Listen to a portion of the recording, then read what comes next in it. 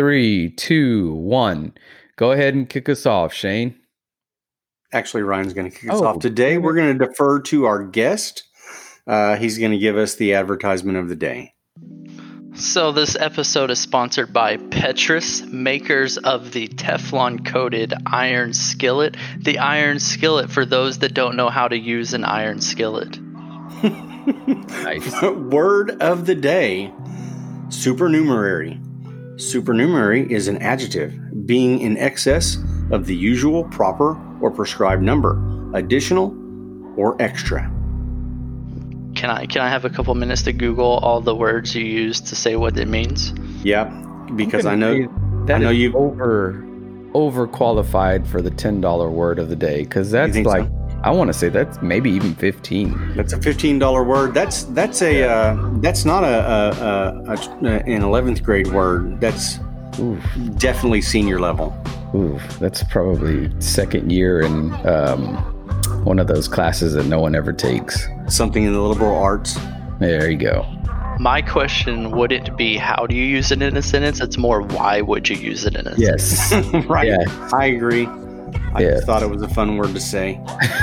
And I like saying fun words. All right. Go ahead. What were you going to say? Can you use it in a sentence?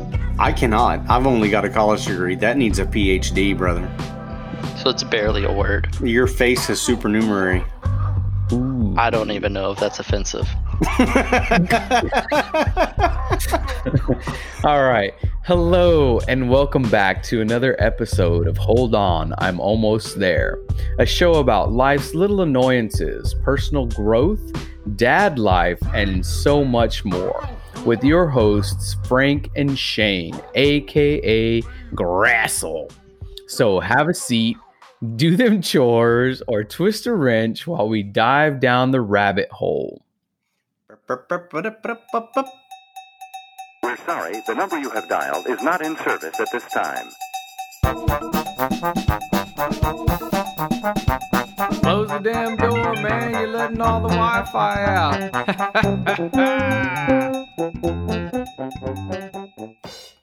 Today's guest is, I'm happy to have him on the show today. He is a husband, a father, a foodie, a self-proclaimed amateur chef that only makes eggs 17 different ways. Please welcome Ryan Hood. How are y'all doing? Glad to be here. We're glad to have you, brother. Yeah, man. Cool. All right. Go ahead. Surprised that someone asked to speak to me. That was interesting. Well, the thing is, we know you and we've spoken to you in the past, and we find you entertaining. And we thought our 4 viewers in America and our 1 viewer in Germany would also find you entertaining. Yes. Today's topics include taking on instant fatherhood. Since Ryan's a self-proclaimed chef, we want to ask him how you mise en place and what that means. What is that? How you introduced me to the art of Bujo. That sounds dirty, but I promise you it is pretty cool. It's taking you back to handwriting in a notebook, getting your tasks together. Wanted to touch on our first breakfast that Ryan had when he first started as a part of our group. Taking on being a leader at work. And then what are you doing to self-improve? And then anything else, books you like to read, crazy music, we're going to dive down that rabbit hole and see what you're about, man. Let's Sounds go. Good. All right, let's see. So one of the reasons, we have you on the show today is because, and hopefully you're cool with it, but I asked you beforehand, taking on instant fatherhood. You began dating someone that had a kid already, and, you took that on, and over the short course of time that I knew you, you really took the fatherhood, and you took it seriously. And I appreciate that to you. And, not that you care, but it was amazing to watch you, make sure that this child was being taken care of as your own. Let's talk a little bit about that. So, the way, I guess, to step back before instant fatherhood, I rewind, and I'm doing the hardest thing I've ever done in my entire life by far, and I'm getting divorced. And then I don't really know how, but next thing I know, shortly after getting divorced, much shorter than I ever would have intended, I'm dating someone, and that someone happens to have a 1-year-old daughter who is also herself recently divorced. Not the 1-year-old daughter, but I would hope not. who I was dating. And so I went from doing the hardest thing I've ever done, and then through unforeseen circumstances, very quickly living with who I was dating and this 1-year-old daughter. And so I went from doing the hardest thing I've ever done to doing the hardest thing I've ever done now again. And so it was really interesting to understand where I belonged, where I fit in, what I was allowed to do, what I wasn't allowed to do, what was I allowed to say? Could I say, no, don't do that? I had never done any of this before. There was no 9 months mentally preparing to have a kid. I never had a conversation with myself as I'm ready to have a kid. I'm ready to try and get pregnant. I didn't do any of that. I had a divorce. I moved out, and without having a timeline in front of me, a few months I was living with a 1-year-old. You're a fast mover, brother. No kidding. Well, man. there was a lot of variables that maybe be like an entire episode all on its own to how it came to that. None of it was ever supposed to happen, but I basically went from married to I got all my stuff out in one morning to sleeping in my car in the parking lot of where I worked at the time, to then somehow living in it wasn't costing me anything, but would have been probably about a $6,000 a month condo in a high-rise building in the Galleria, to about 2 months after that, getting a house in Montrose with my then very recent girlfriend, now wife, and said 1-year-old daughter at that time. How did that conversation go when you picked her up? Like, you were hanging out at some kind of nice place, and you were like, "Hey, if you would like, be interested in someone that's absolutely worthless and lives out of his car, then we should date." So it's funny. One of the very first time she ever came over to my condo at that time in that high rise, she was going to go to a concert with a group of friends, and I lived in the Galleria area. Was it Backstreet Boys? No, it was Beyonce. Is this the condo that you speak of, the hatchback of your vehicle, or no actual condo? Just had it parked in a garage 3 levels up? Again, I don't know that there's enough time to even fully explain all of this, but just imagine I am living in a condo owned by one of the wealthiest Chinese families in the city for free. It costs me nothing. I pay the internet. That's it. Oh, nice. So you're a blessed man. I have a strange life. It's very weird. I don't pretend to understand it. I'm just thankful for the things that are good and ignore the things that are bad. I do the same thing, and I think I get a little heat from that from some people, in that I'm an eternal optimist, and I ignore the parts of my past that make me cringe, and I only focus on the parts that make me happy. And I don't know if that's a good way to live, because maybe you don't ever learn. But That's the only way my brain works. Yeah, I avoid everything. I like that. Yeah, that's a good philosophy. You should write it. You should write a book. I avoid everything, or how to avoid everything. Pod. We'd like That's good stuff. Double stick iron skillet over there. That's right. Let's talk about the time you shaved your beard. How'd that go? I wish I would have avoided that. Was it one of those things where you were trying to trim your mustache and you had it on the wrong setting, and all of a sudden it's like, nah, oh crap! Now I got to take it all off. I don't know that I have a great understanding of why I ever did it. I remember going into the bathroom and I said to myself, well, let's just take it down to like a 2. And then I started like right by my ear. And I was like, well, if I'm going to do this, why not do it all the way? Oh. And I went down a few inches and like mistakes have been made. There's no going back at this point. Yeah, you looked really bad. I remember that day you walked into the office and I thought, I don't know who this poor sucker is, but God made men to have beards and he doesn't have one. He looked like a serial killer. He really did. Like some episode you'd see on Netflix of like Cold Case. This guy's picture is there. I'm glad when my face isn't hidden. It looks terrible. I'm the same way. I've shaved my beard down to like a 1 or a 2, thinking, okay, I'm just going to go back to a little more just some scruff. And I'm like, that's why I have a beard. I forgot I don't like my face.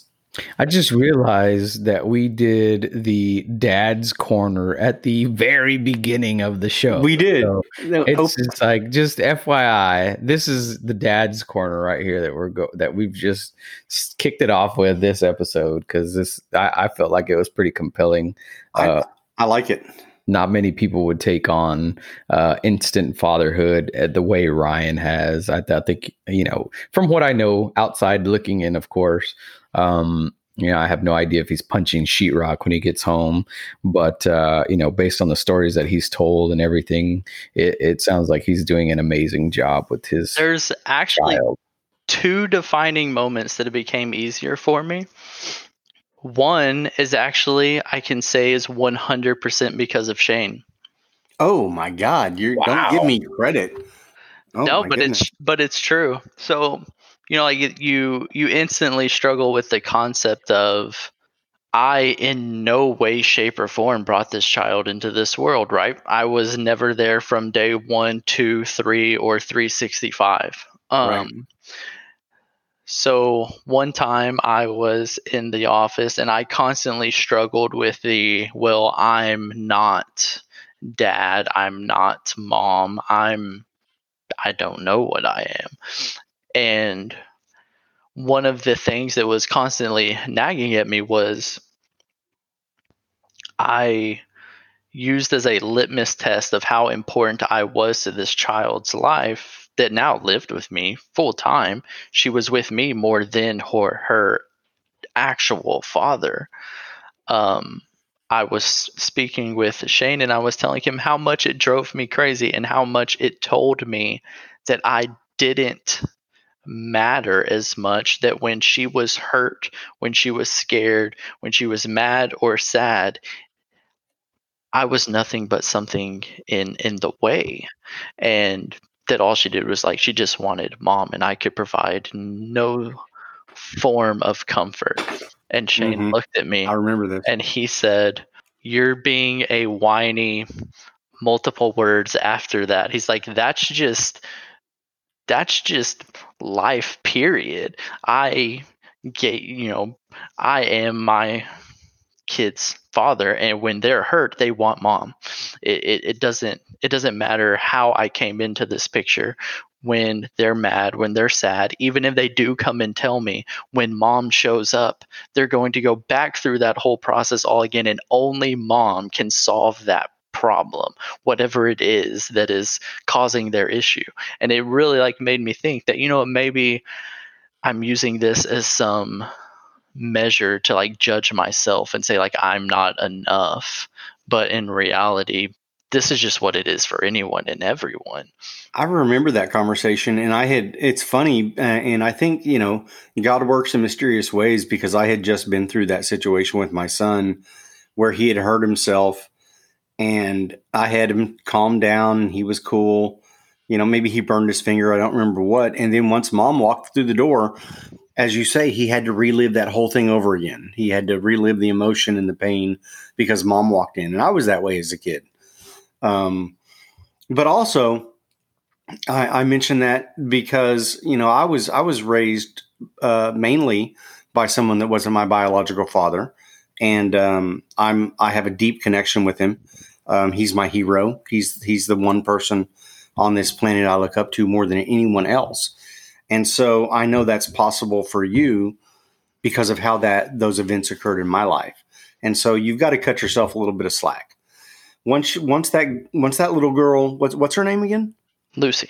Once Lucy gets a little bit older, that connection that she has with you is going to solidify more, and those situations aren't going to happen as much. But when kids are little, we'll say 7 or 8 years old, you're going to get that every time. You're not going to be the one to, you don't have that mother instinct because you're not a mother, right? You're not going to be the one that they want to be mothered by. And that's what you're talking about is in that situation, you were trying to mother her and she wanted mother. Yeah. Yeah, no, it's true. I get that with my kids too. But you beat them with a belt. That's true. That's true. Yeah, I chase them around with the one of those little switches from the trees outside. That's right. Get over here so I can hit you. Cartoon. It's like a cartoon when I'm trying to spank them. You should wake your kids up with a chainsaw and a hockey mask and see how that goes. So when my nephew lived here, that little rascal, man, he got into trouble at school. And one Saturday morning, him and my sons, they all shared a room. And I went in there with an old, like a pot and a metal spoon. And I started beating on that thing. Get your ass up. We're going outside to do yard work. And he was just like, what? Oh my God, it freaked him out. And I know he hated me after that every day, but I was like, dude, you're not going to mess around like that. This is not the place to do that because we have rules here. And, and my sister, of course, was super mad at me. She's like, why did you do that? I'm like, hey man, dude's going to mess up like that. He's got to learn his consequences, especially here. That's right. I had the first and only time that I drank in high school. I went out, I was working at Goodner's Steakhouse in Duncan, and I went to somebody's birthday party, the whole crew there at Goodner's, who were all very much older than me. I was like 16 years old. And we went out, I went out to some house party. And of course, the guy that was my buddy that worked there, he got me just trashed. And so they had to, it was bad enough. They had to drive me home and then put me in my pickup at my driveway so I could drive down my driveway and go into the house because I didn't want to get busted by my parents. So I go in, my curfew is midnight on Saturday because nothing good happens after midnight. And my mom didn't know because I was like, good night. But my dad knew because I parked the truck kind of weird. And I mean, 6 a.m., he got me up. He's like, time to mow the lawn, son. And I was hung over. The first time I ever drank anything, and I didn't drink anything for the rest of high school. I didn't drink again until I was a junior in college. Golly. Yep. See, those are life lessons, man. Crazy stuff. So Ryan, before we get to the next session, because we're about to butterscotch this on to the next one, I've always wondered, because I think I know the answer, but am I the coolest person you've ever met?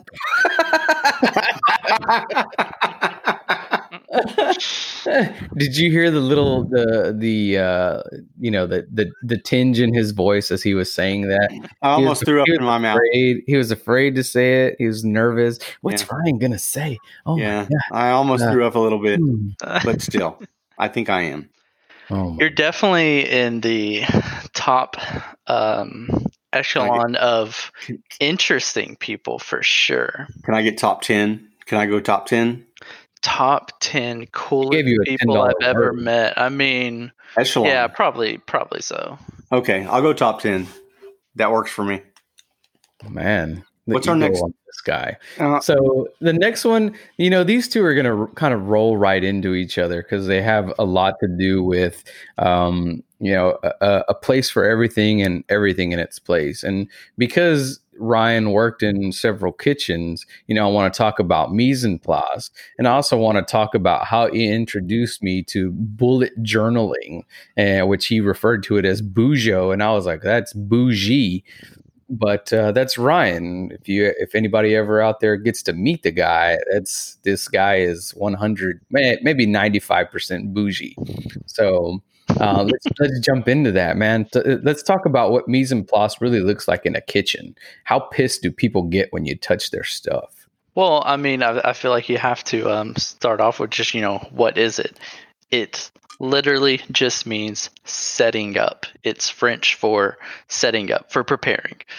It's getting everything you need in place to start whatever it is. It doesn't have to be solely just for food. It's having everything you need to eliminate stressors, to eliminate worry, to be more prepared, and eliminate variables. I don't know that I would recommend anyone ever trying to take on a more serious meal in a kitchen without getting everything ready. You just have to do it. It'll make your life so much better. For people that say, I hate cooking, it's because you have stuff everywhere and you're running around crazy. Get it all together, measured in bowls right there next to you, and you're fine. Yeah. So one of the reasons I brought it up too, not only the fact that you worked in a kitchen, but I'm also reading a book called Work Clean. And it was written by a guy that was totally enamored with the book Kitchen Confidential and The Making of a Chef. And for me, both of those books were great books. It really changed the structure of how I tried to do things.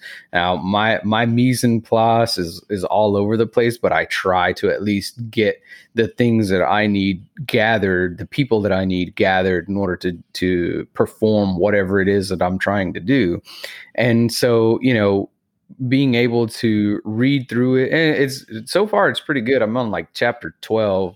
But, it's exactly what you said. You need to gather your things before you get started so that you're not running around with your hair on fire, getting frustrated, not being able to complete tasks and being able to follow up for the next thing, getting ready for tomorrow after you've done whatever you had to do today.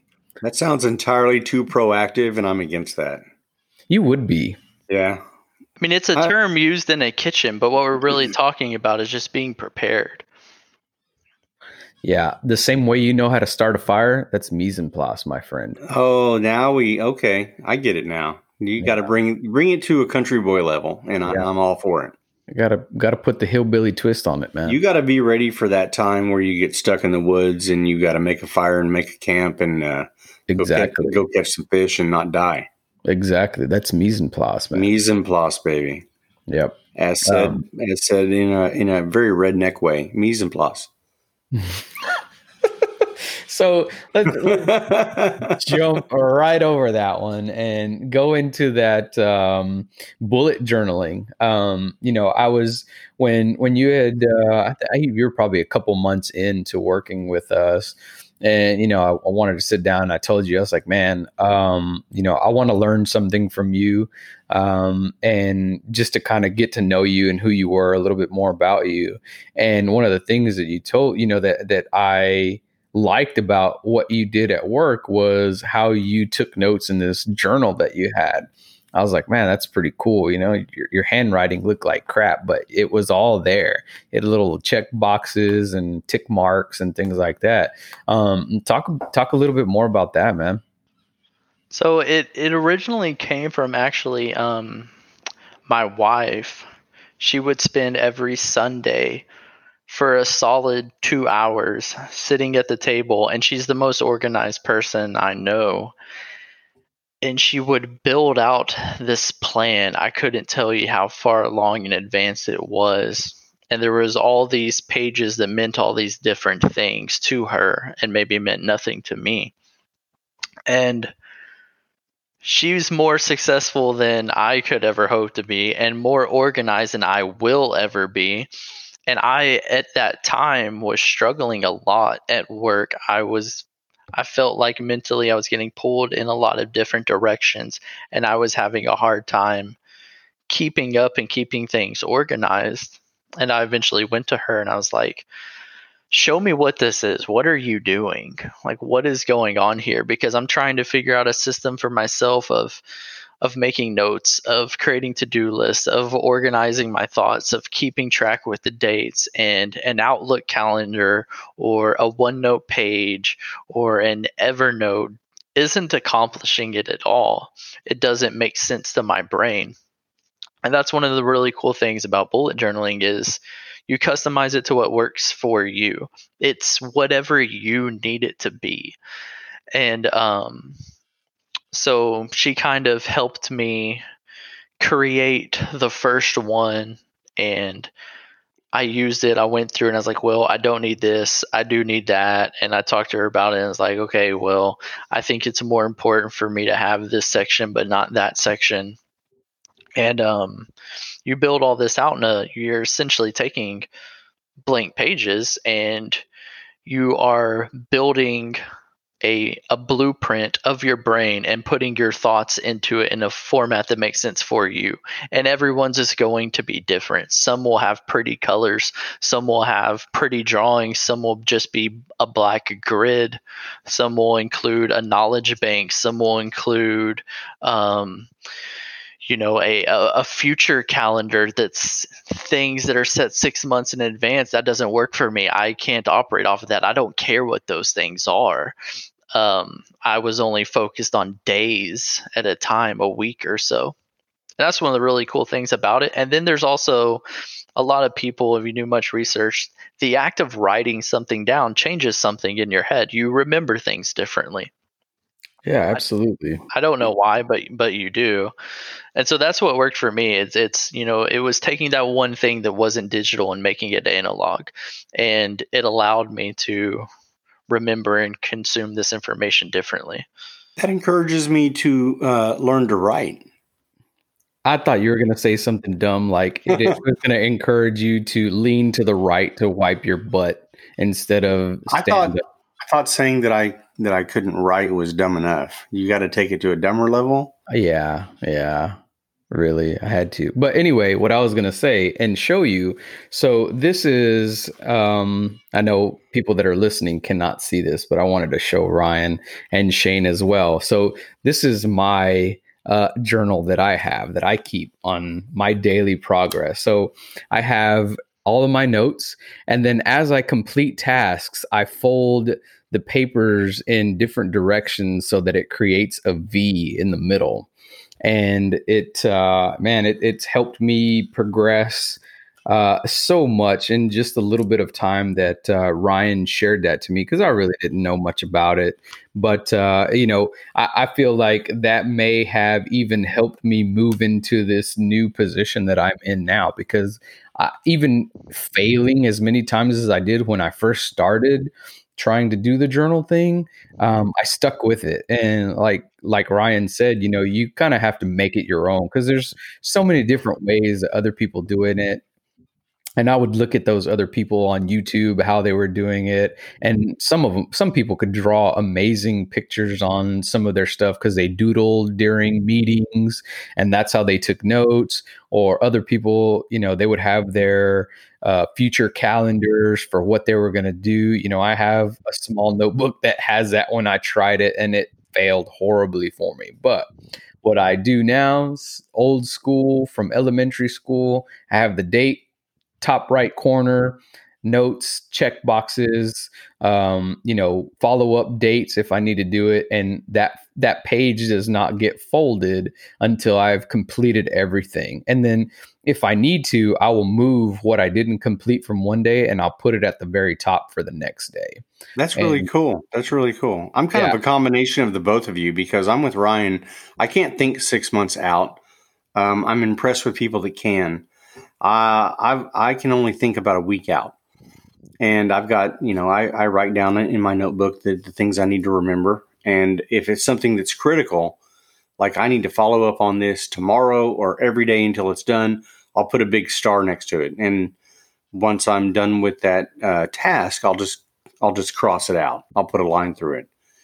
And so my notebook is a whole bunch of stuff: names, phone numbers, tasks, chores, pictures of birds, whatever the case may be. And then once I'm completed, it's got to cross through it. And then I just keep going. And I'm kind of with you, Frank. I'll put a little date on it so I kind of understand, what day did this happen on that I need to refer back to. Yeah. But I like the folding method. I think that's pretty cool. Yeah, it adds a little bit of panache to my notes. And the other thing is, I went to Walmart and I bought the cheapest book that I could find, and I think it was like $7. And I bought me a decent pen. But I've moved on to different styles of pens, and then right now I've landed on mechanical pencils because those just work great for me. I like just those old school shop pens, pencils, that you would use just to score your wood before you would cut it. Sure, yeah, whatever's going to make you write them notes. But that really has helped me, and I wanted Ryan to share that with our listeners. Go out there and take a look, check it out. Go on YouTube, just Google search that stuff, and it if you try it, fail at it a few times, that's perfectly all right. But get a system that's going to help you be ready for tomorrow. And, trying to be prepared for the next thing and the next level is, what this show is all about. Let's butterscotch to the next topic. Nice. So I wanted to talk about the very first breakfast that I had with Ryan. I think I want to say it was like maybe day 2 of him being there at the shop with us. Did you tell him he had judgy eyes? No, I didn't. Am I the only person? Yeah, you are. Because wow. do. Oh my God, you do. Hold on. We need a third person opinion here. Ryan, do I have judgy eyes? No, Frank has the judgiest of eyes. That's what I'm saying, right? So Frank is a verb. We still to this day refer to franking someone. Oh no. Which is basically just the act of asking questions until you make someone uncomfortable. Oh my God. Well, that's so good. Perfectly into the show. That is so good. Oh, I love it. Oh man. So our very first breakfast, there was this small cafe that's down on the first floor of the building we used to work in. And I took Ryan down there to go, have a meal because I like to break bread with everybody there and kind of get to know them, see what they're about. And I felt like right after that meal that there was a little bit of animosity towards me from you, in that you were like, man, who's this guy? What's he's talking about? These because I was talking about the team effort, not letting anybody down on the team, making sure you pulled your weight and maybe even pulled someone else's weight if they needed to, just so that the team succeeds. And like, I just remember your head tilting back and forth like, the hell is this guy talking about? Like, why are we even sitting here talking about this stuff? But I've always wanted to ask you, if you even remember what that was about. But I remember. Okay, I always wanted to get your perspective on that conversation. So, yes, I very distinctly remember that breakfast. I don't remember the exact words that took place, but I remember my train of thought and my emotions, and it laid a foundation of what and who is Frank and what would my relationship be with Frank from then on. It was defined in that moment. I did learn a lot, and the shortest version of it is that breakfast was in a vacuum exactly what my relationship with Frank and my concept of what is Frank would forever be is I am thoroughly enjoying talking to this person. I'm loving this conversation, but I kind of am hating this person at the same time. Yeah, that's everyone's experience with Frank. I have never met anyone that one day I can be convinced he walks into the room and speaks for 2 minutes and I say I've had 2 minutes too much of listening to this person talk. But at the same time, if I look back over the last, I guess, roughly 3 years, out of the 10 most important or most memorable conversations, half of those are with Frank. So it's interesting to me. I don't understand it. Frank is an anomaly of a human being, and I learned that in that breakfast. And I had never had anyone in that situation ask me to, come and have a conversation like that. It was almost like an interview, and in a way that only Frank could create, I got up from the table thinking, this was a great conversation. I thoroughly enjoyed this. And then with one sentence, I can't remember exactly what Frank said, but with one sentence, I left thinking, I wish none of this ever would have happened. But Oh man. like I said, that breakfast, that conversation, I have never forgotten, and I am thankful for, because it caused myself to really self-reflect and really think. And I can honestly say that sometimes Frank has drove me crazier than anyone has ever drove me and has infuriated me. But at the same time, Frank has caused me to think and grow and self-reflect and mature in ways that no one has ever caused me to as well.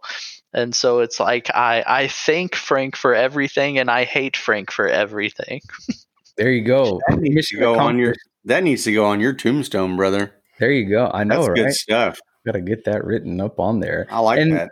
And so the reason I brought that breakfast up was, yesterday we had Mr. Icky Soma on the show, and a lot of the Bible, talks about breaking bread with anyone and everyone. And for me, when I have a meal with someone, it's not just to kind of probe; it's to, welcome all aspect of conversation, no matter what it is. If it's something that you have, you want to tell me that you hate my face and you want to punch me and spit in my eye, let's have that conversation, but let's do it over food.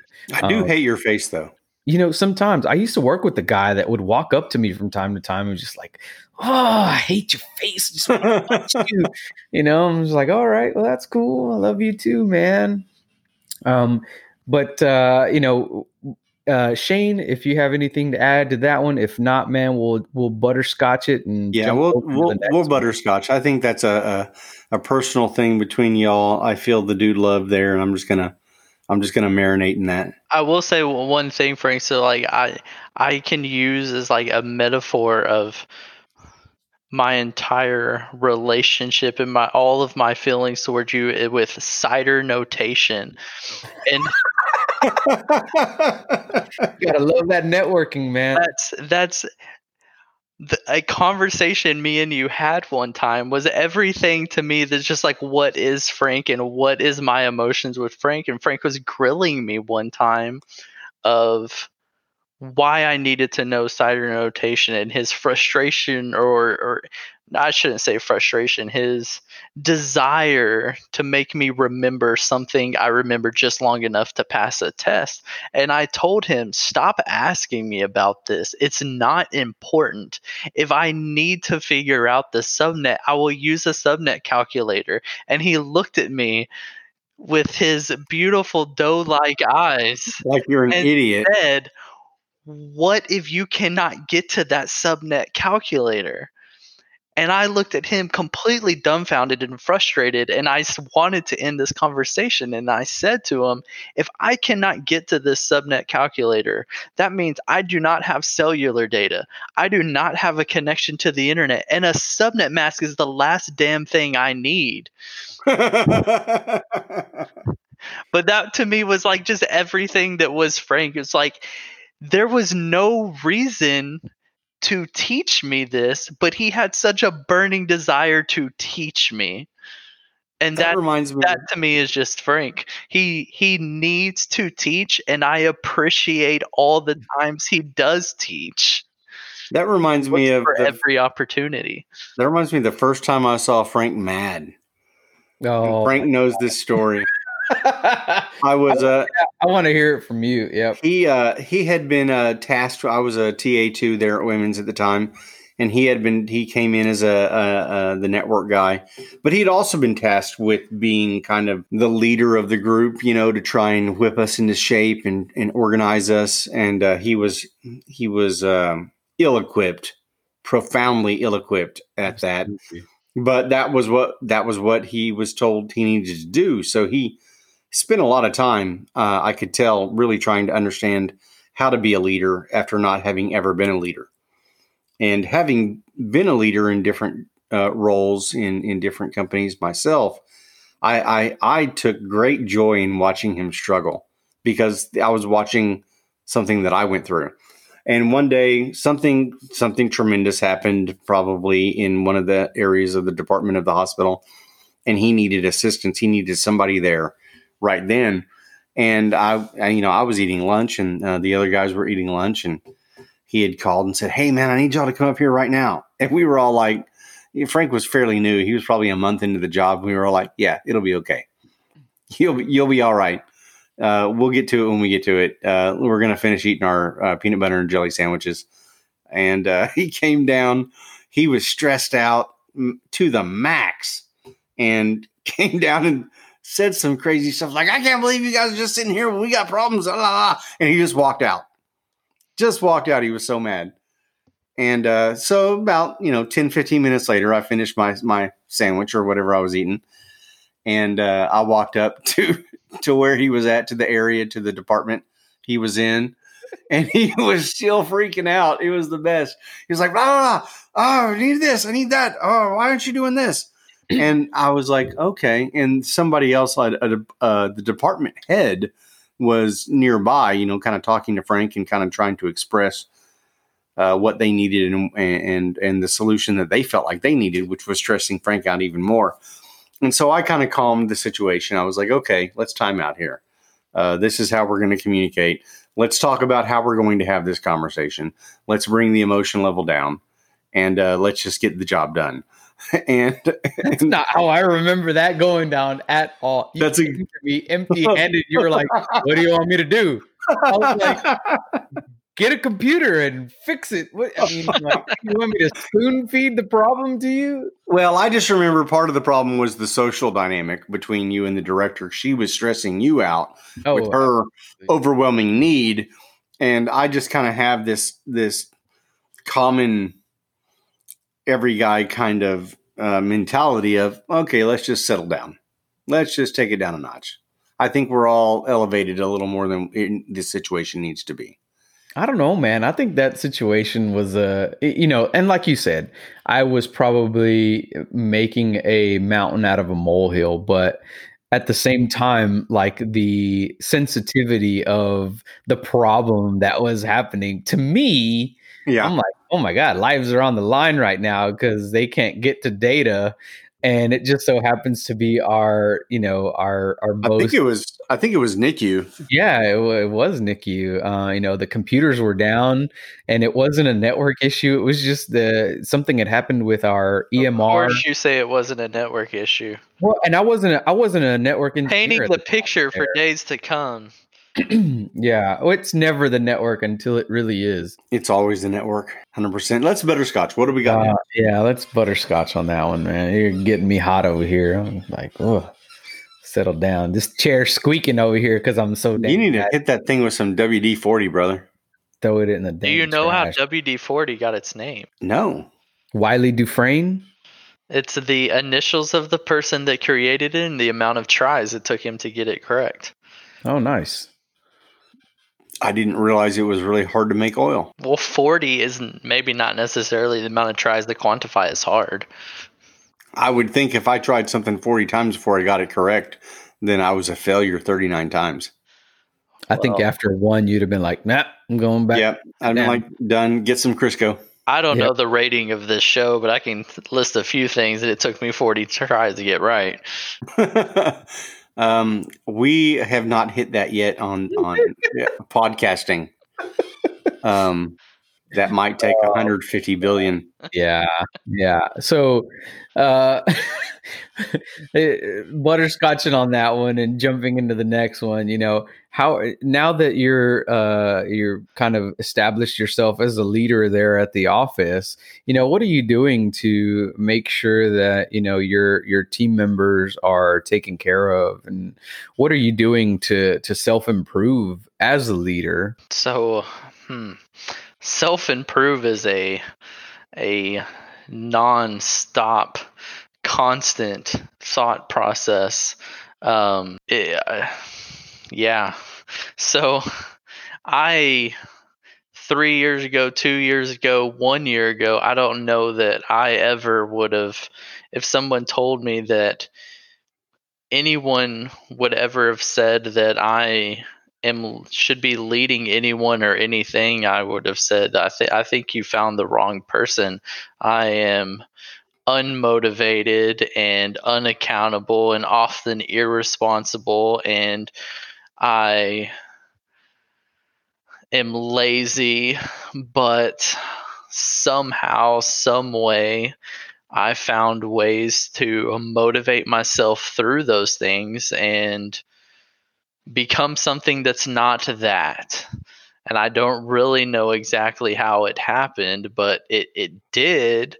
And then it became a mission of, well, if I could figure out somehow in some way how to not be subpar, how on earth can I figure out how to motivate others? Because when you ask yourself, like, what is being a leader?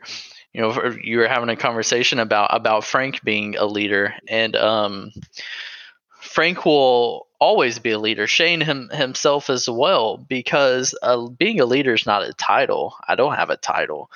It's being a leader isn't something that's given to you. It's something that is you're chosen by others. It's not something you assume for yourself.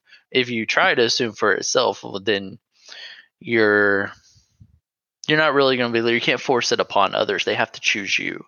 That's deep. There's That's to reference a Game of Thrones or a Song of Ice and Fire, there's a quote that I've always remembered, that it's silly. It's a piece of high fantasy literature, but it's the moment that you have to say you are king, you are no king at all. Yeah, that's true, man. I believe that. And it's it's just a quote from some literature written by a fat white man, but it's true. It's accurate. If you have to say that you're in charge, you're not in charge. Everyone around you should just know that you are. Right. I think in that vein, like our old director, Jeremy, he walks into a room, he's in charge. Oh, 100%. If he doesn't have to say a word. If anyone asks me, like, why do you think Jeremy is a good leader? How do you know he is a good leader? How would you describe him? I would say you take a group of 50 people, I don't care what their titles are, of any level, and you put them in a room, and then he walks in and no one knows each other. And the way he enters that room, and once he starts talking, people would look at him and say, I don't know who he is. I don't know why he's here, and I don't know what he does, but I assume we're supposed to listen to him. Mm-hmm. Right. Yep. Yeah. Yep. So I guess it ultimately for me became about, and and it's a weird conversation to have. It feels like I'm like bragging on myself or patting myself on the back, but Do it. I'll pat you on the back. It's building trust. It's being consistent. It's not being completely afraid of having difficult conversations, but understanding how to have those difficult conversations and not leaving that person feeling in a difficult position. Mm-hmm. And that's really what it comes down to. And it's, as Shane often says, about service, it's, you're not a leader if you just tell someone to go do something. That means you have responsibility. It means you have authority. It doesn't mean you have power. Just because you can tell someone to go do something, why not go do something with them and show them the way it should be done? That's what being a leader is. I think something you hit upon that I think about a lot when it comes to anyone in a leadership role is motivating others. And I spent a lot of time when I was I'm in a role right now where I'm kind of a one guy department. But when I was in a leadership role over, I don't know, probably a couple dozen people, I had to find the way to motivate each individual. And so I had to figure out their personality, figure out what motivated them to come to work, what motivated them to give good service, how to impart upon them that they're a servant, right? And then to own that.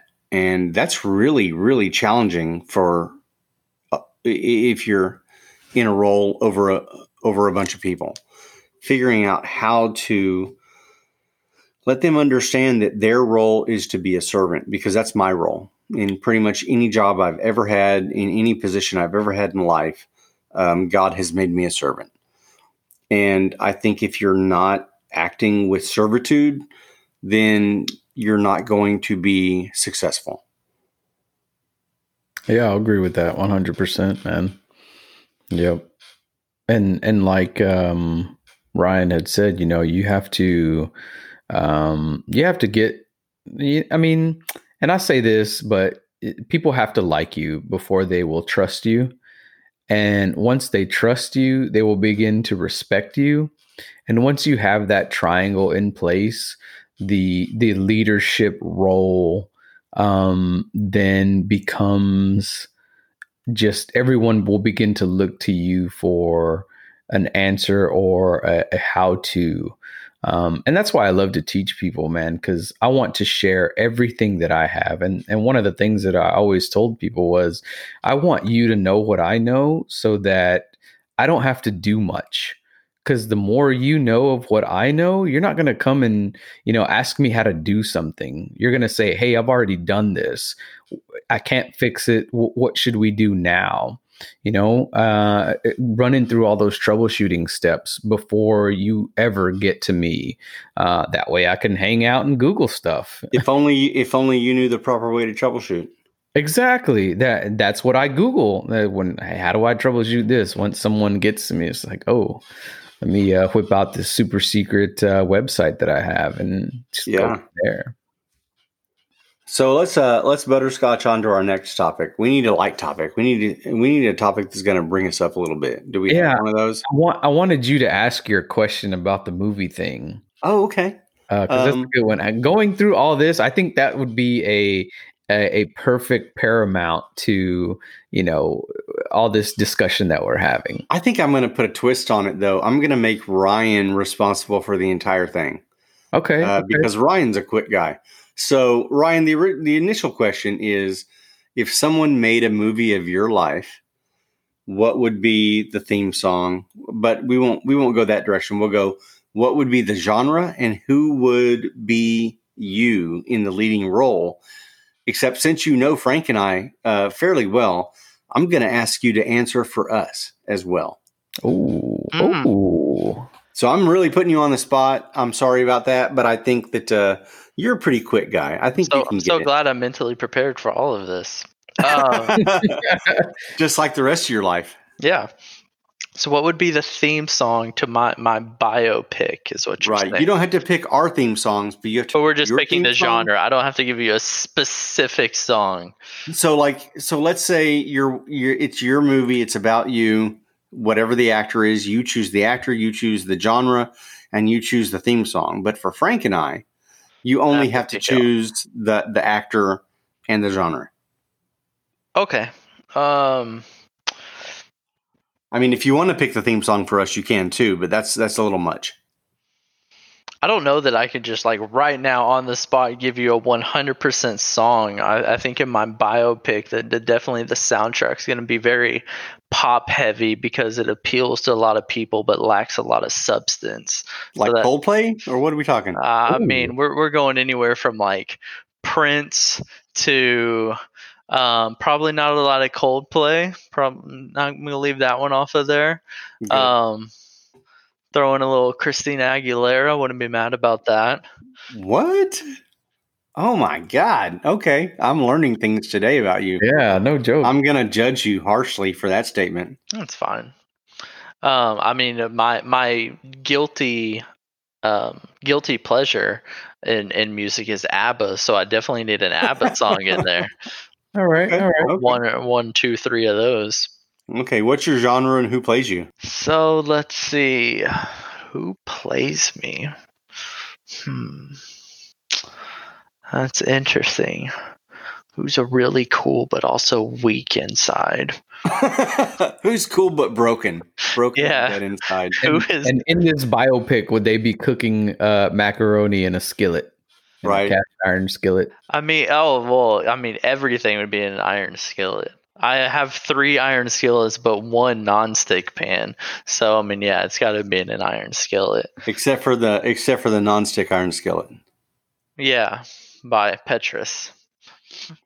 By Petrus. I mean, I want it to be Justin Timberlake because he's like the coolest white guy I've ever seen. So I'd like to imagine that he could play me. Damn, that he could. He probably could. I'm just saying I would watch that movie. I would too. And I like Justin Timberlake. I don't really like his music, but I've seen him in movies and I like him. And he has the coolest wife on the planet. He's just one of those guys that's like just slightly to extremely above average at seemingly everything. He can wear basketball shoes. He can wear Jordans. I don't know any white guys that can wear basketball shoes and still look cool. I would love to be above average at something. That'd be awesome. I wonder what that feels like. So the title of this movie would be Above Mediocre. Below average. There are no microwaves in life. There are only slow cookers. I'm gonna let that slide. I'm gonna let JT be your doppelganger in the movie. I think that would work because he's got a certain amount of dorkiness to him because he's from like I don't know what is it like North Carolina or something Tennessee. like that. Tennessee, yeah. Oh, mountain. I think man, Ryan sounded insulted that you didn't know he was from Tennessee. He's like, God, have you even seen the Mickey Mouse Club? Well, sometimes I dress like him, so that is true. I still to this day have saved in my phone a side-by-side picture of Shane and Justin Timberlake. Yeah, that's very embarrassing for me. We'll not get into that. Okay, so let's go, Frank. You're going to choose Frank's genre as well as who's going to play Frank. What's going to be a Freddie Fender song is the musical soundtrack. I don't know who that is, but it sounds dope. You don't know Freddie Fender?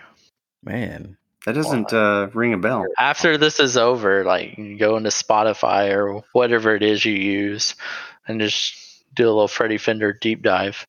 Okay. Let's see who would play him. Oh, I keep thinking the guy from I can't remember his name. I always forget his name. He's been in a lot of stuff. But the guy that was like the sidekick from Ant-Man. The sidekick. Well, see, you're only saying that because that's Hispanic guy number 3 in every movie. Like, I know exactly who you're talking about. He doesn't have a name. It's just Hispanic guy number 3. Did you just call me racist? A little No, I think it's just like I love that actor. it's I love him. I accurate. think his comedy is really, the way he delivers the lines is very frank. very I mean, frank. yeah. You're talking mean, about Michael Pena, by the way. Michael Pena. I mean, if if one of the other Avengers had a very frank quality, I would have said them, but they don't. Michael Pena is very frank. I want it to be John Leguizamo, but specifically from like To Wong Fu. There you Yeah, go. yeah. I'll take that one. That would, I Yeah. mean, that I would enjoy watching that movie. I would enjoy watching John Leguizamo just dish out Frankisms. I would enjoy him. I would enjoy him reading the dictionary. That guy is an American treasure. He has like an HBO special that's like a 1-act play that's just a good time. Yeah, it's like Yeah. history or something. Yeah. Oh, okay. What's the genre of Frank's movie? The genre of Frank's movie. I mean, it's definitely going to be a drama. Kind of a Good Will Hunting kind of thing. Dang. Where he's So in this situation, it's like Frank a mathematician. No, he's the guy that like scrubs the floors next to Goodwill. So he's like a Hunting. janitor, but he isn't smart.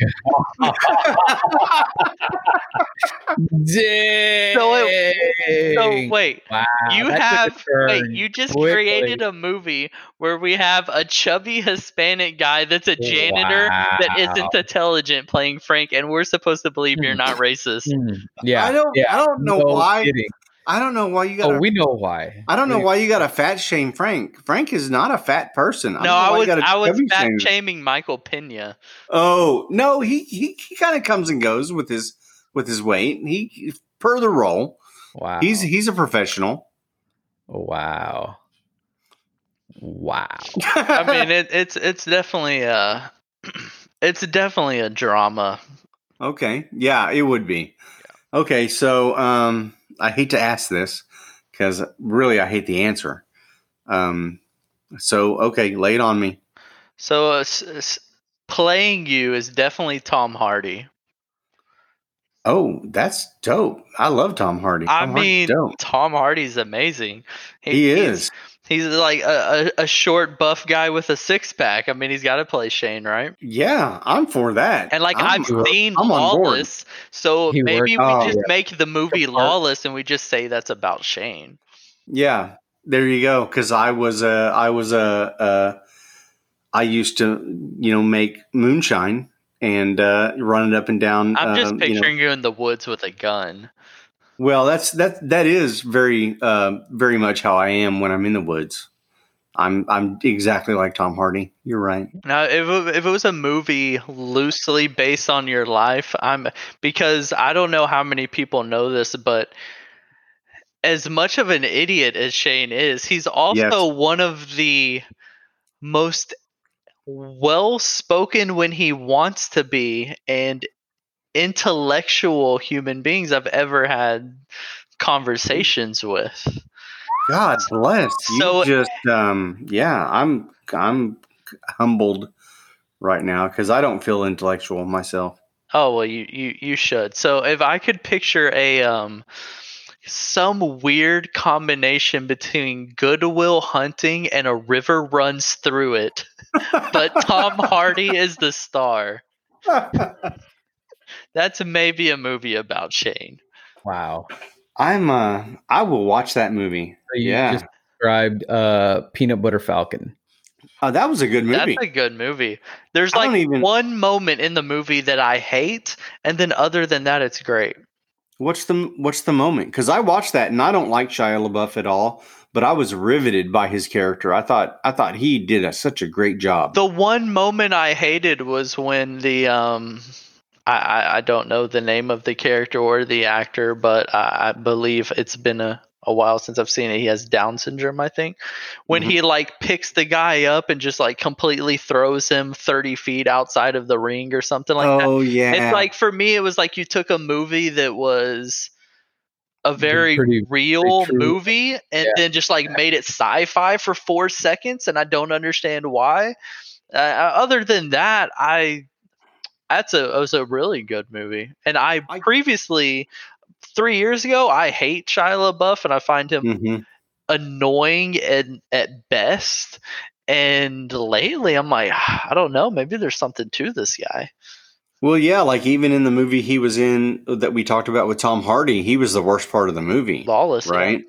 In Lawless, I was like, why don't you just have more Tom Hardy and less Shia? For sure.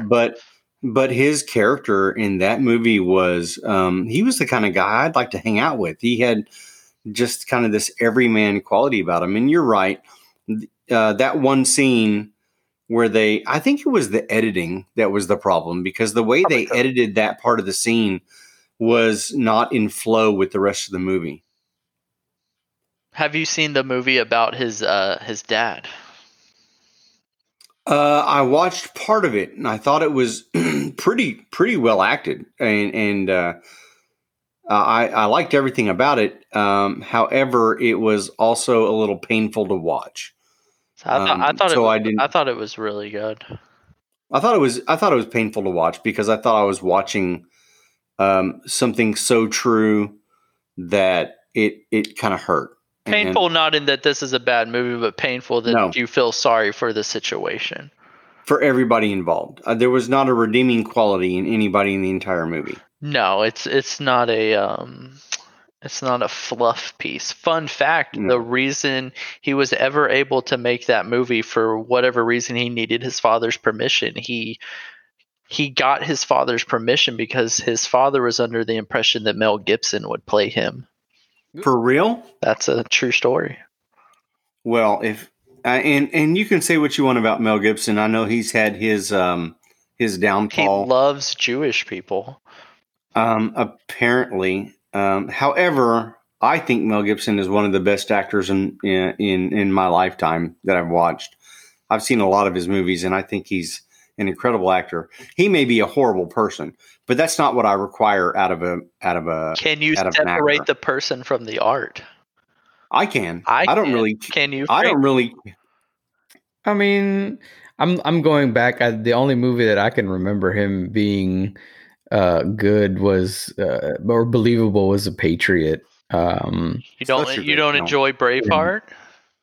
I mean, it's okay. It's okay. Braveheart is okay. That's the first time I've ever heard the combination of Braveheart and okay. Yeah. God, I think you must be a communist because that's a great movie. Have you even seen the Lethal Weapon movies? Or Forever Young? Okay? Oh yeah, okay. Yeah, okay, Lethal Weapon, Forever Young. I mean, I'm about to pull it up on IMDb. Lethal Weapon number 1. The other ones, when Joe Pesci started showing up. I mean, I like Joe Pesci, but I don't like what they did with his character. You're just mad because the short guy was the town idiot. No, it wasn't that. It just going from him, My Cousin Vinny and Casino, and My Cousin Vinny was a great movie. Going from those movies and then them throwing him in as some idiot doofus, and then I guess he started doing those other movies, Gone Fishing with like Danny Glover and stuff. It's just like, all right, dude, this is a cash grab. I'm sorry. I mean, Joe Pesci can't do Goodfellas forever. That's right. I mean, get that. If you were in the industry and they were like, "Yo, we're going to pay you a couple million to go be the comedic," I'm not mad at the guy. I'm just mad at the characters. So once again, separating, right? That's fine. That's fine. And then I love him in Home Alone because it's a mixture of both, right? He comes off super hard. He's a criminal guy, but then somehow he gets thwarted by like a 9-year-old. See, I disagree with that statement. I hated Home Alone. I hated the whole thing. And I thought it was really a degradation of what Joe Pesci can bring to film.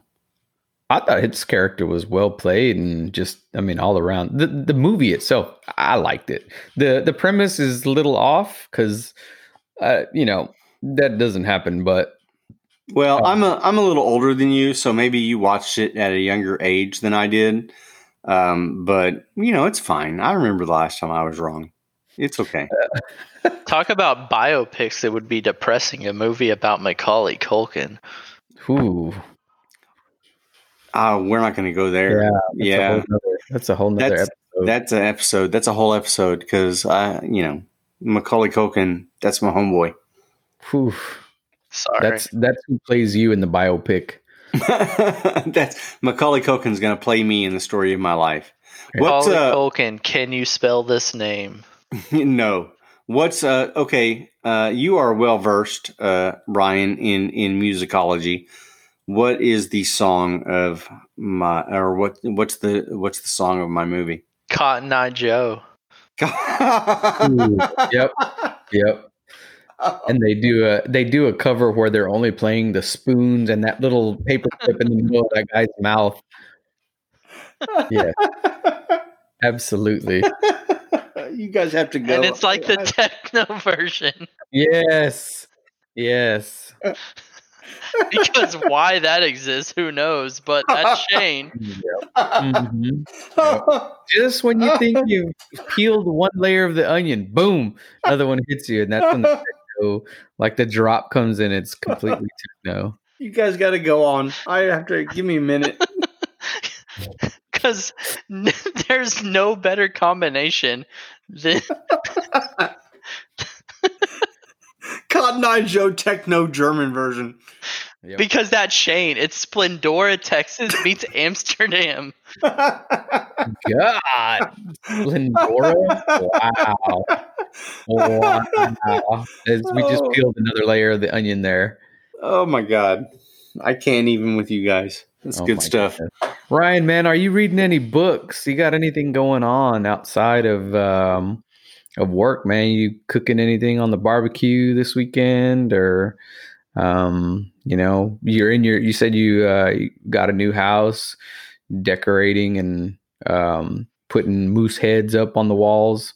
I don't have any moose heads. You should. I just moved and I realized that I will never not hire movers again. That's for sure. Oh yeah. I made that mistake. Yeah, I've hired movers. I had a good experience. Oh, You said that's never- the problem, never that not. I didn't hire them. Oh, okay. So He this still this house hears the is- Cotton Eye Joe and the paperclip thing going on, so he's like in heavy thought. I'm trying to get over it right now. Yeah, I'm trying to he's get still over listening my to techno Cotton Eye Joe. yeah. I want to hear that. If somebody out there has techno Cotton Eye Joe, That's a thing. Oh, yeah, please it is. please hit me up at Shane Lamb at I'mStupid.com. Yeah, so yeah, moving this house is it's 3 stories. So if you've Oh, ever wow. carried furniture up 3 stories I have. and then tried to be a normal functioning human being the next day, Nope. it's very challenging. Nope. That's Do not you going to have- happen. Do you have an elevator in those 3 stories? No. Ooh. I feel like Ryan would move to a place that has not only an elevator, but it has an elevator operator with like a nice little, red suit. And he's like, "What floor, sir?" Just living in my house? Yeah. No, Just a he would man force in you to red live clothes in my outside. house? He's What is probably, his name? he's oh, I don't know. Jethro. Jethro. Probably like, He sings Cotton Eye Joe. he seems got no, like the HOA there, right? They've got, It's a house. It's not a building. oh, okay. Well, then you made poor choices. Yeah. You're right. 3 stories of poor choices all day. Mm. Cool, man. Are you Losing a gonna- lot are of you weight, gonna- though? Are you going to mow your own lawn? I have no lawn. Well, that's not a house then. It's a house. It just doesn't have a yard. a house has a yard. I don't It's know a what house you're townhouse. living in. What's your definition of a yard, though? Like, do you? I have mean, at least 2 not feet. grass. At least 2 feet of grass. I have shrubbery. Do you have like you have some shrubs you're going to go out and prune every 2 or 3 weeks? No, to make some sure guys they- come and prune it every 2 weeks. That's bougie. I haven't Okay. even asked them to come. They just show up. They're like, we're pretty sure we've got a lifetime contract. Yeah, I don't Yeah. pay them. I don't know why they're here. Yep. Wow. I want that deal. Yeah, it's pretty interesting. What's All up right. next, Frank? That's it, man. We've run through everything right now. Gosh, I feel like even though we're like an hour 25 in, I feel like we could do this for a while. Yeah, for But sure, man. We got to do another episode. It'd be good. yeah, I think Ryan's a good catch on Well, of course, he's got Tom Hardy playing you, and I'm a janitor. That's only because somehow in that conversation, Shane ended up casting your movie. Yeah. He made you an uneducated Hispanic janitor. Just know that that's the movie Shane made about you. He probably went to some taco truck this morning and somebody wronged his taco, so he's taking it out on the show now. And that's just like, he's like, I'm going to get somebody back today, and I don't care who it is or when it is. Okay, so let's take it back just a little bit. I can't even talk. Okay, Ryan, I would like you to express what you already think. Out there. It's solidified now. I want Ryan. There. The intention was for Ryan to say what he thinks you should be. I'm sorry for stepping on your toes. I tell you what. So to follow in the racist footsteps of Shane. So let's go down the same path Shane was going, but let's make it more accurate. Oh yeah, let's get there. Frank 100% would still be Good Will Hunting. And no, he is not the mathematician that says, how do you like them apples? Frank would be Robin Williams in that movie. Oh, that's awesome. But not Robin Williams. Like, he's not that hairy. He'd be more like Michael Pena. If Michael Pena played Robin Williams' character.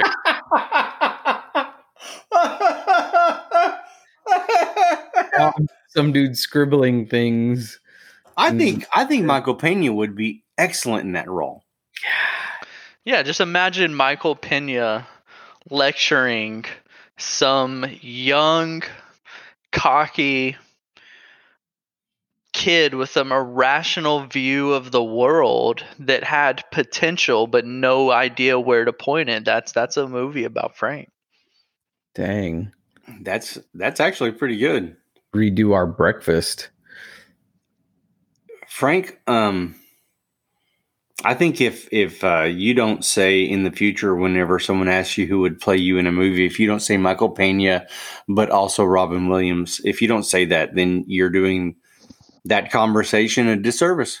You know, I'm still gunning from that guy from Willow, because I looked him up, and the guy's been in Star Wars movies. Mm-hmm. He's done a lot. I mean, I think he was even in Harry Potter. So, I mean, he's got a laundry list under his resume. Yeah. What about Robin Williams impersonating Michael Pena? Yes, 100%. In that scene where they gave him the truth serum, could you imagine that? That would be interesting. You know how he tells that super long, drawn-out story from how him and the Ant-Man guy met in prison, and somebody's cousin, sister's uncle had to go change a tire in Fresno, and then they just happened to hear somebody at a taco truck that got hamon. And hamon? Yep. You've seen that meme, right, of Michael Pena in Ant-Man, where he's like, "Here's." Oh man, and the main Ant-Man guy's like, what's happened while I've been out? He's like, oh, here's what happened in 2020. We have fires, orcas died, penguins took over, we have COVID. I don't know if you guys have seen that meme. It cracks me up every time because it changes every month because something new, stupid happens in 2020 every month. I'm waiting on the lava. I'm waiting on lava from the sky, or really what I'm waiting on is that I think it was it's not the Choctaw, maybe the Iroquois Indians thought that there were bug or ant alien type people that lived underground. And so I'm waiting for those people to come back up out of Montana and be like, yo, what's up? We're about to take over and destroy you. Was that the Book of Mormon you just recited? Maybe. I don't know. I mean, I've read it, but probably more Ancient Aliens than Book of Mormon. In Utah, not Montana. I'm trying to remember where the Indians lived. I just threw out Montana because I thought it sounded funny, but it might have been Utah. No. All right. Well, we're gonna put a fork in this one. We're done. I don't even know. Golly, man. Thanks to anyone that's lasted this long. Shane's peacock feathers are in full sprawl. He has had his ego feathered completely out while I'm picking up feathers in my dustpan, picking up higher education facilities. I would like to thank Ryan for being on the show. Yeah, thanks for pretending like I have anything interesting to say. All been interesting. I feel like I've pretended really well. Yeah, you're really good. That's why Tom Hardy plays you. Wow, we're just gonna keep going there. Okay, I'm gonna go with that. I'm gonna take it. I'm gonna sleep well tonight. All right. Good night, everybody. Peace. It's always the network. I like that. Yeah, that's a good philosophy. You should write it. You should write a book. I avoid everything. Am I the coolest person you've ever met?